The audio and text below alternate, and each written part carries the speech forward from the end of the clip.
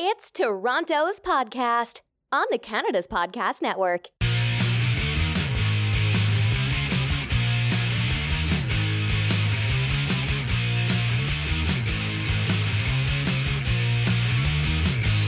Hi everyone, and thanks for listening.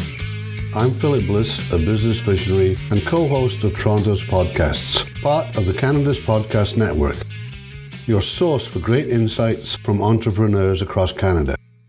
Today, I'd like to introduce you to Rob Hunter. Rob has been an entrepreneur ever since he was a kid.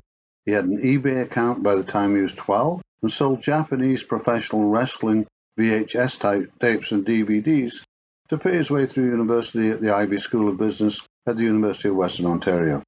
He did so well, he was able to establish a mini-student real estate empire. After graduation, he sold his properties and got into the ice cream business, opening 7 marble slab ice cream stores by the time he was 25. Rob has had lots of tremendous highs and lows as a multi-unit franchisee and learned a lot of lessons along the way. In 2012, he got offered a great scholarship to do his MBA at the #1 school in the world for entrepreneurship, Babson College. Since moving to Boston, he met a co-founder, a wife, and also immersed himself in the technology startup culture of the city. Right now, he's back in Toronto, and he's focused on growing Hire Me, a way for retail and hourly employees to find, screen, and hire better employees fast. So, Rob, tell us a little bit more about yourself, where you're from. Give us the details on your current business or businesses. Just who is Rob Hunter? Yeah, absolutely. So, grew up in a small little town called Simcoe, about an hour and a half southwest of Toronto. We're both very familiar with, funnily enough. Okay. Well, and it was funny, my mom was a teacher at the local high school for a very long time. My dad was a security guard. So, basic small town background. But had always sort of been interested in the entrepreneurial journey. When I was 14 years old, I walked into a video store in Brantford, Ontario, just up the road from Simcoe, the big city for us, if you will. And I bought an old VHS professional wrestling videotape from a video store there for $9. I put it on eBay, and a few short days later, it sold for $60 American dollars. And I sort of realized at 14 that I may have something on my hands here. And so I eventually ended up building sort of a basic website, heavy eBay presence, selling primarily actually Japanese professional wrestling and mixed martial arts like UFC videotapes and DVDs on the internet. And went off to university in London. I did the Ivey Business School there and saw that a lot of my friends were getting into, the traditional investment banking and consulting sort of suit and tie, Bay Street rules. But with my Japanese wrestling tape money, I had invested in a little bit of real estate. I owned a few student housing properties, which is a story for another time. But I sort of stayed away from those suit and tie jobs and ended up taking the money I had earned from those two ventures and actually getting into the ice cream business. So I opened up an ice cream store, Marble Slab Creamery. I was a franchisee in Kitchener. I opened up a second one a year later when I was 23 in Waterloo. And those two were gangbusters. They did amazingly well. Ultimately proved to be a little bit of sort of false positives. I ended up opening up 5 more stores very quickly after that. And frankly, they weren't very successful and really dragged down, the results I had gotten from the first 2. So I found myself sort of wandering a little bit in my late 20s and not sure of what I wanted to do next. Ultimately, was very fortunate to get a scholarship to go do an MBA down in Boston, Massachusetts. So I moved to the U.S. and sort of got out of the ice cream business. And through a long and sort of winding road, as I was finishing my MBA, we got Hire Me started. Hire Me is a recruitment platform specifically built for the ice cream store owner that I was, right? Built for the restaurant world, the retail world. And so first and foremost, we're a software as a service platform that helps find, screen, and hire employees for customers like Dunkin' Donuts, Panera Bread, McDonald's, Tim Hortons, etc. And so we've been at it about 4 years now. We've gotten some great results over those few years that I'm excited to talk more about. We work with a few thousand customers all across North America. And along the way, we actually had the opportunity for me and a portion of the team to move home and come back to Canada. So I've been back in Toronto about a year now, and it's just been sort of wonderful to kind of come full circle after spending some time down in the U.S. You talked a little bit about it being 14, but when you kind of discovered you could make money doing things that you didn't expect. But really, what was the stop moment in your life that made you think, you know what, I'm not going to be an investment banker. I'm not going to do that. I'm going to become an entrepreneur. That's my life. There's something that I've discovered that there's things that go off at certain times with people. What was that time? That's a very good question. I mean, there were things even before 14, right? Like there was yard sales where I would be so excited to pop up at 6 a.m. in the morning and sell old garbage, right? I remember buying like little Tamagotchi toys in Brantford and selling them to my friends when I was like 11 and 12. I don't know. I have this sort of vivid memory of being around 14 or 15, just sort of looking up at the sky at night and sort of thinking about what I would want to do with my life. And I mean, I didn't know what an investment banker was at that moment in time, so I guess it wasn't necessarily deciding against that path. But I sort of knew from right around that age that, I really did not. I wanted to build my own thing and do my own thing. What it would be at the time, I had no idea. I suppose I was a little techie at the time, and so I think I sort of maybe thought that eventually I would find my way into technology. Certainly, ice cream is very far removed from that, so spent some time away from it. But I don't know. I did the Ivy thing, and I had a great time. My last year in particular with a lot of the entrepreneurial courses was wonderful. But just sort of looking around and seeing the suit and tie and not knowing how to tie a tie until I was probably 23, right? I don't know. It just did not feel like who I was, and so I think that was sort of like the rubber stamp on a decision that frankly was already sort of in motion, 8 or 9 years earlier. So what was interesting when you were doing your intro, and it's sort of about the focus thing. I mean, I kind of the stop, think, focus thing of entrepreneurs. You started the ice cream business, you blew it up to 5 and blew it up, so to speak. Tell us a little about that. Was that Rob losing focus, or I'm just curious? I mean. Well, what's funny? I really do think with this specific chain, about half of the locations that opened in Canada did end up closing, right? And so I think it really was a case of false positives. The first store did okay. The second store was amazing. And that was really where I started to hit the gas. And so I think there was a bit of an element actually of like, I had read the E-Myth with Michael Gerber there about, not necessarily buy, like a lot of entrepreneurs end up sort of buying a job. And I sort of wanted a system rather than a job. And so I think I had sort of like had in my head that, these stores individually like can't really support like a dedicated salaried professional manager. And so I sort of had it in my head that I needed to get up to like 4 or 5 to really support like an operations manager, sort of a professional manager, for me to be able to kind of take a step back day to day. And I guess the master plan was always, have 5-6 stores generating 75 grand or so in individual profit per store that would then allow me to hire a great manager for 100 grand for all 5, but sort of step back from day to day and then pursue the grander idea. So I don't know. I was pretty focused, and I think we really did try a lot, to make those stores successful. But ultimately, a lot of it was just bound to like making bad real estate decisions, making bad financing decisions, bad city decisions. Right? It's a $9 ice cream cone that just doesn't necessarily work in certain markets. So I don't mean to be derisive of investment bankers many times. We make fun of them all part of the entrepreneurial sector, but one of the things that most entrepreneurs is, how do I get rolling? How do I finance? Where do I get it? Give your knowledge of that from the 14-year-old running through to where you are now. It's an interesting thing. Well, and that's funny. I remember one of my entrepreneurial finance classes. I had my 2 of my best professors, both undergrad and graduate, were in that specific field. I remember one exercise we had to do was like come up with 100 different, like here's a specific business. Come up with 100 different ways that you can finance.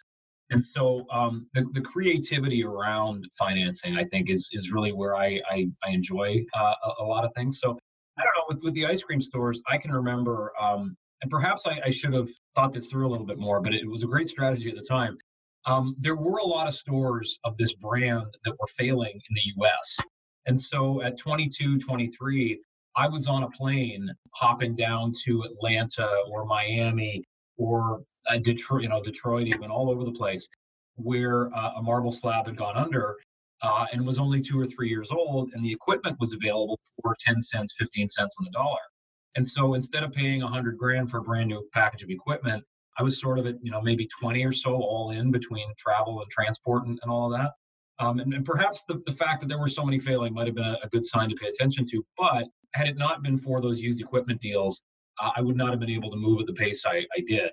In fact, there were so many that I even turned the used equipment into a bit of a business as well, and like flipped a few packages of equipment to other franchisees. So that was certainly one piece. Obviously, with the ice cream stores, we did a lot of traditional sort of Canada Small Business Federation loans, CSBFL, I think is the acronym, loans whereby they sort of loan against hard assets. Certainly with Hire Me, we've done more of sort of the, I was going to say the traditional. It really isn't the traditional. It's very different than traditional. But we've done a lot of the angel investment, venture capital, and frankly, even a lot of crowdfunding routes. Mm-hmm. But I am always sort of attuned to the fact that, a dollar from a customer is worth 5 times what a dollar from an investor is worth. And so, we've even structured stuff with customers where we'll gladly give a discount for paying a year in advance, because then it's money that we don't have to go borrow or don't have to go sell equity in the company for. So I think it's, really just sort of having a mindset for when does the cash transfer to whom. So let's move to you a bit more. I mean, what does a typical day look like for you? How do you maintain the kind of focus it needs to keep on succeeding? Because, that's a big part of it. I changed my routine up dramatically this year, and it sort of gave me my sanity back. And so I'm a big advocate for this routine for any entrepreneurs with young children. So we have an 18-month-old. She is the light of my life, and it would be terrible for me to let either her or my business, go away. So a typical day, I'm usually awake by about 5 to 6 or so, like 5:55, 6 o'clock. I get up very quickly, and I'm usually out the door by about 6:20. I'm in front of my office computer by 6:35, 6:40. No traffic at that time of the morning, which is great. I will put in a good solid, 2.5 hours or so.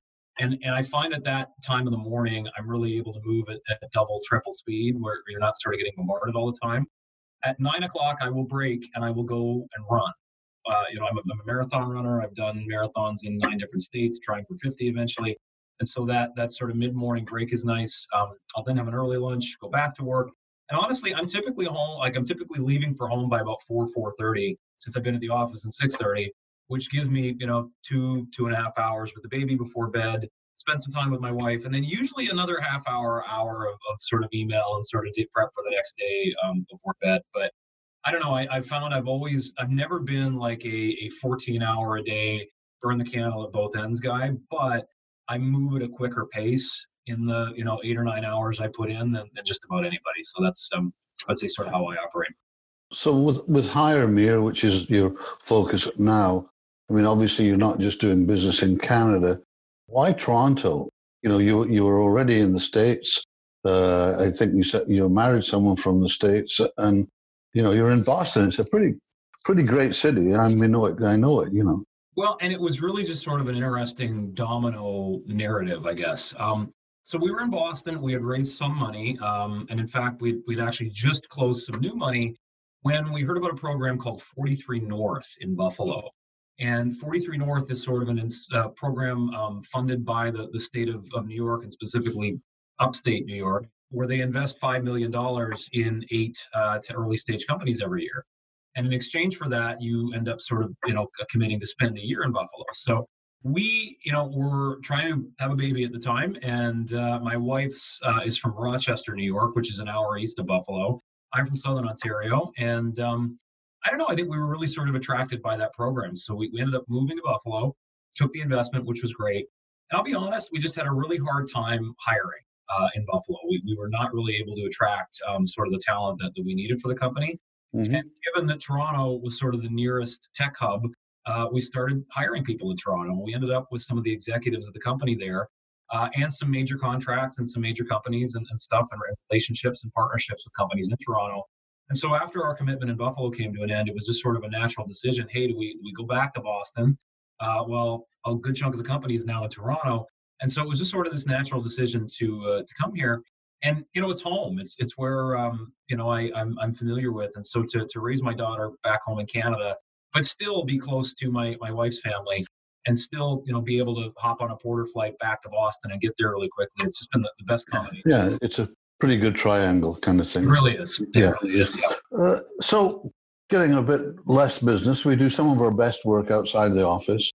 Is there a place in Toronto or close to the city where you like to recharge, get inspired? Yeah, I will say since coming here, last summer I was sort of in summer, fall, I was in marathon mode. And so, I don't even know if it's got a name, but like the trail path that runs along the lake shore, right along the lake there, we're not too far, we're maybe a kilometer from that where we live. And so I was putting in, 20, 25, 30 kilometer runs on there pretty consistently. Been a little cold this spring, so I haven't gotten out there too much this time of year, but I think that was definitely where some of my recharging came from, and frankly, some of my best ideas came from, was running along that trail. Do you think entrepreneurs have to be weird, unique, kind of wired differently, or is it just the way it is? I think many entrepreneurs are very quirky, and I think I am certainly an example of that. I do think quirkiness can also be found in sort of normal people, right? Normal employees. I'm 34 years old, and I've never really had a formal boss. I've had an internship here or there. I've been a contract employee here or there, but I've never had like a full-time salaried role. And so I've got to say, like, I think I've been spoiled a little bit, and I don't know whether I could ever deal with the sort of structure that would come with having someone else be able to make decisions for where I spend my time. And certainly to some extent, I guess people do. We have customers, we have investors, like there's responsibilities that have to get done that I have to do, right? But that flexibility around time and role, I do think is maybe something that is a little bit more inherent and more innate, and weird. My wife is getting back into the workforce now, after spending, a year and a half with the baby. And it's something that I'm finding tremendously hard to empathize with, because I've never applied. I've applied. I've never really had a job. So I think that piece of it is a little bit unique to the entrepreneur. So what books are you reading now? Or audio books or whatever. Is there a book that you would say changed things for you? Yeah, and it's funny. I do a bit of reading now as best I can. I don't know. I'm at this moment in time, I'm reading Pet Sematary by Stephen King. I like Stephen King. I will say there are some monumental books that frankly have sort of changed my life. Maybe I'll highlight two real quick. One is called No Cash, No Fear.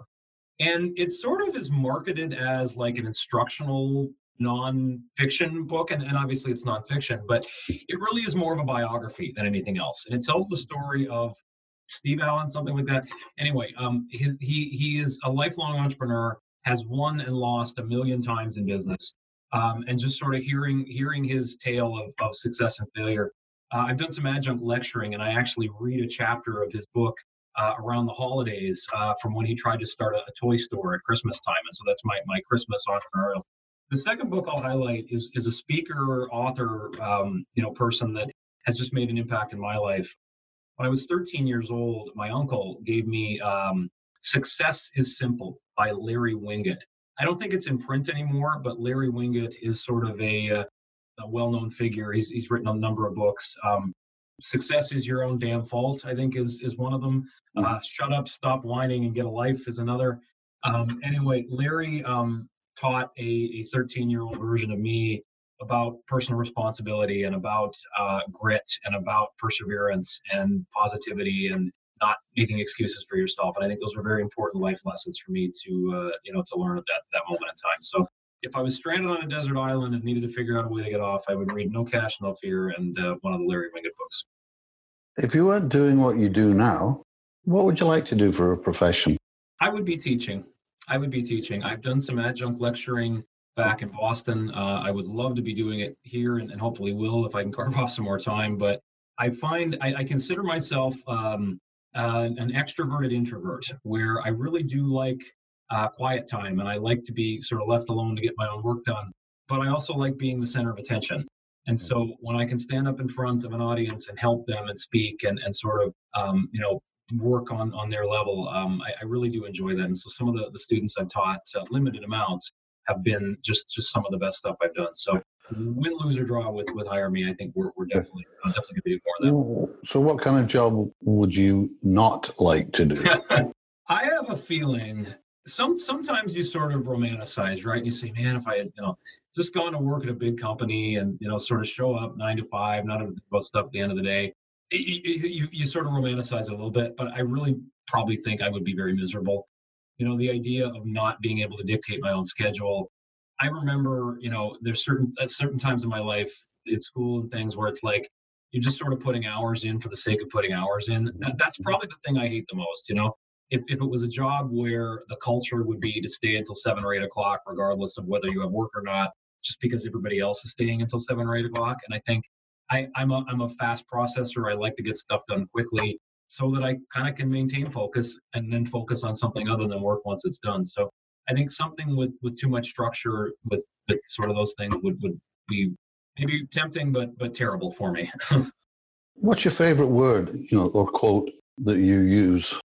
One of Larry Winget's, I've gone back to a lot, and I hope I don't butcher it now that I've said it, going back to it a lot. Discover your uniqueness and learn to exploit it in the service of others, and you will be guaranteed health, wellness, success, and prosperity, something like that. And so I like that one a lot. What's your least favorite word or quote?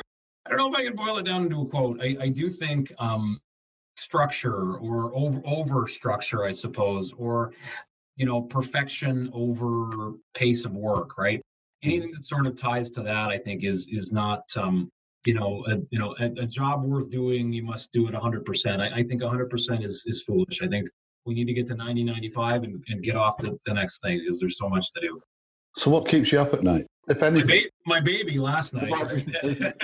She sleeps pretty well normally. I'm not sure. I will say one of the things we've tried to do with Hire Me, and this is not related to the core business at all or not, but we did Y Combinator years ago, and I think we saw so many of our colleagues, frankly, almost overcapitalize their businesses and go and raise millions of dollars of institutional capital, and not necessarily turn it into a profitable business. And so I think maybe there was a time in my life a couple of years ago where what objectively is this company worth versus how much have we raised was a concern for me. And like, oh my God, we are reliant on outside capital to survive. And I think we've just been scrappy and made good decisions and been smart with money.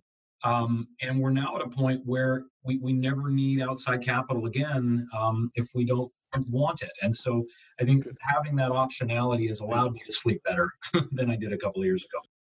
That was good advice in itself. Any other advice you want to pass on to entrepreneurs in Toronto or in Ontario, in Simcoe, whatever? Well, I think, entrepreneurship has become all the rage. Startups have become all the rage. And I think the biggest mistake we made, and to our defense, I'm not sure what we necessarily would have done differently at the time. I know stuff we perhaps could have done differently, but wouldn't have without the knowledge we have now. Is just like, if you have this great idea for a technology company, get to revenue as fast as you possibly can. Pitch decks are wonderful. The ability to stand up at a pitch competition and articulate your grand vision is wonderful. And it's all important. It's wrong. But the thing you need to figure out as quickly as possible is like, will people pay for this? And more like beyond that, it's like, is there a sustainable business model around whether people will pay for it or not? And so, don't over concern yourself with having the 100% perfect pitch. The pitch gets better if the business is better. So go work on the business and get it started before you obsess about raising money. So this is the one we ask everyone across the country. And you sort of answered it a little bit earlier on, but there's a small tropical island off Fiji that only has one phone booth, no internet. We drop you off there. You don't have a computer or a smartphone. You can use the phone booth located there anytime to call the boat and we'll come and get you. How long would you last before you made that call? What would you do there while you were there? I think you can maybe answer that. That's a great question. If I can somehow figure out a way to survive. That would maybe be my, first priority, right? But presuming I was able to be okay on that, Maslow's hierarchy of needs. You would leave some food behind for you. You leave some food, okay. If there's some food behind, I could see, I'd want to get back to my daughter, right? So I think that's a big consideration. But if time perhaps at home could stand still, I might hang out for a couple of months, to be honest. I think I as an introvert, I can very much keep myself amused, and the ability for long runs on the beach for a few months, and to really sort of just internalize and compartmentalize. I would say if it weren't for my daughter, I would probably hang out for a little while. But if time continues marching forward at home at the same pace, I'll probably make the call pretty quick. I don't want to miss her young. Great. So that's coming to the end of the interview. How can our listeners get a hold of you? And is there anything you'd like to add before we call it a day? Yeah, absolutely. So I'm Rob Hunter on LinkedIn. I think my LinkedIn game is pretty good. So if you search for me, I should be near the top. Feel free to email me. The folks that own HIREME.com are incredibly unreasonable and want millions of dollars for their domain name. And so we have branded ourselves as Hire Me, HIGHERME.com.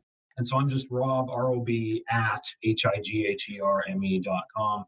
And I think, the one thing I will say, having spent 5 years in the U.S. before coming home, part of the reason I went to the U.S. is because it sort of felt like there wasn't this really developed tech startup entrepreneurial scene in Toronto when I left. And so I would say, it's just sort of really exciting for me to be home and see that scene is now here and sort of thriving, right? And so kudos to everybody in that scene. Keep it up, and I'm really excited to be a big part of it in the future as well with this company and perhaps others down the road too. So really cool to be home. That's great. Thanks for joining us on Canada's podcast. We'll see everyone next time. Thanks everyone for taking the time today to listen to Toronto's podcast on the Canada's Podcast Network. We hope you enjoyed the podcast today. Make sure you sign up for our newsletters or write a review for us on iTunes. You can connect with us on Twitter, Facebook, Instagram, LinkedIn, or at canadaspodcast.com. You can also check out what other entrepreneurs are doing across the country. I'm Phil Bliss. See you next time.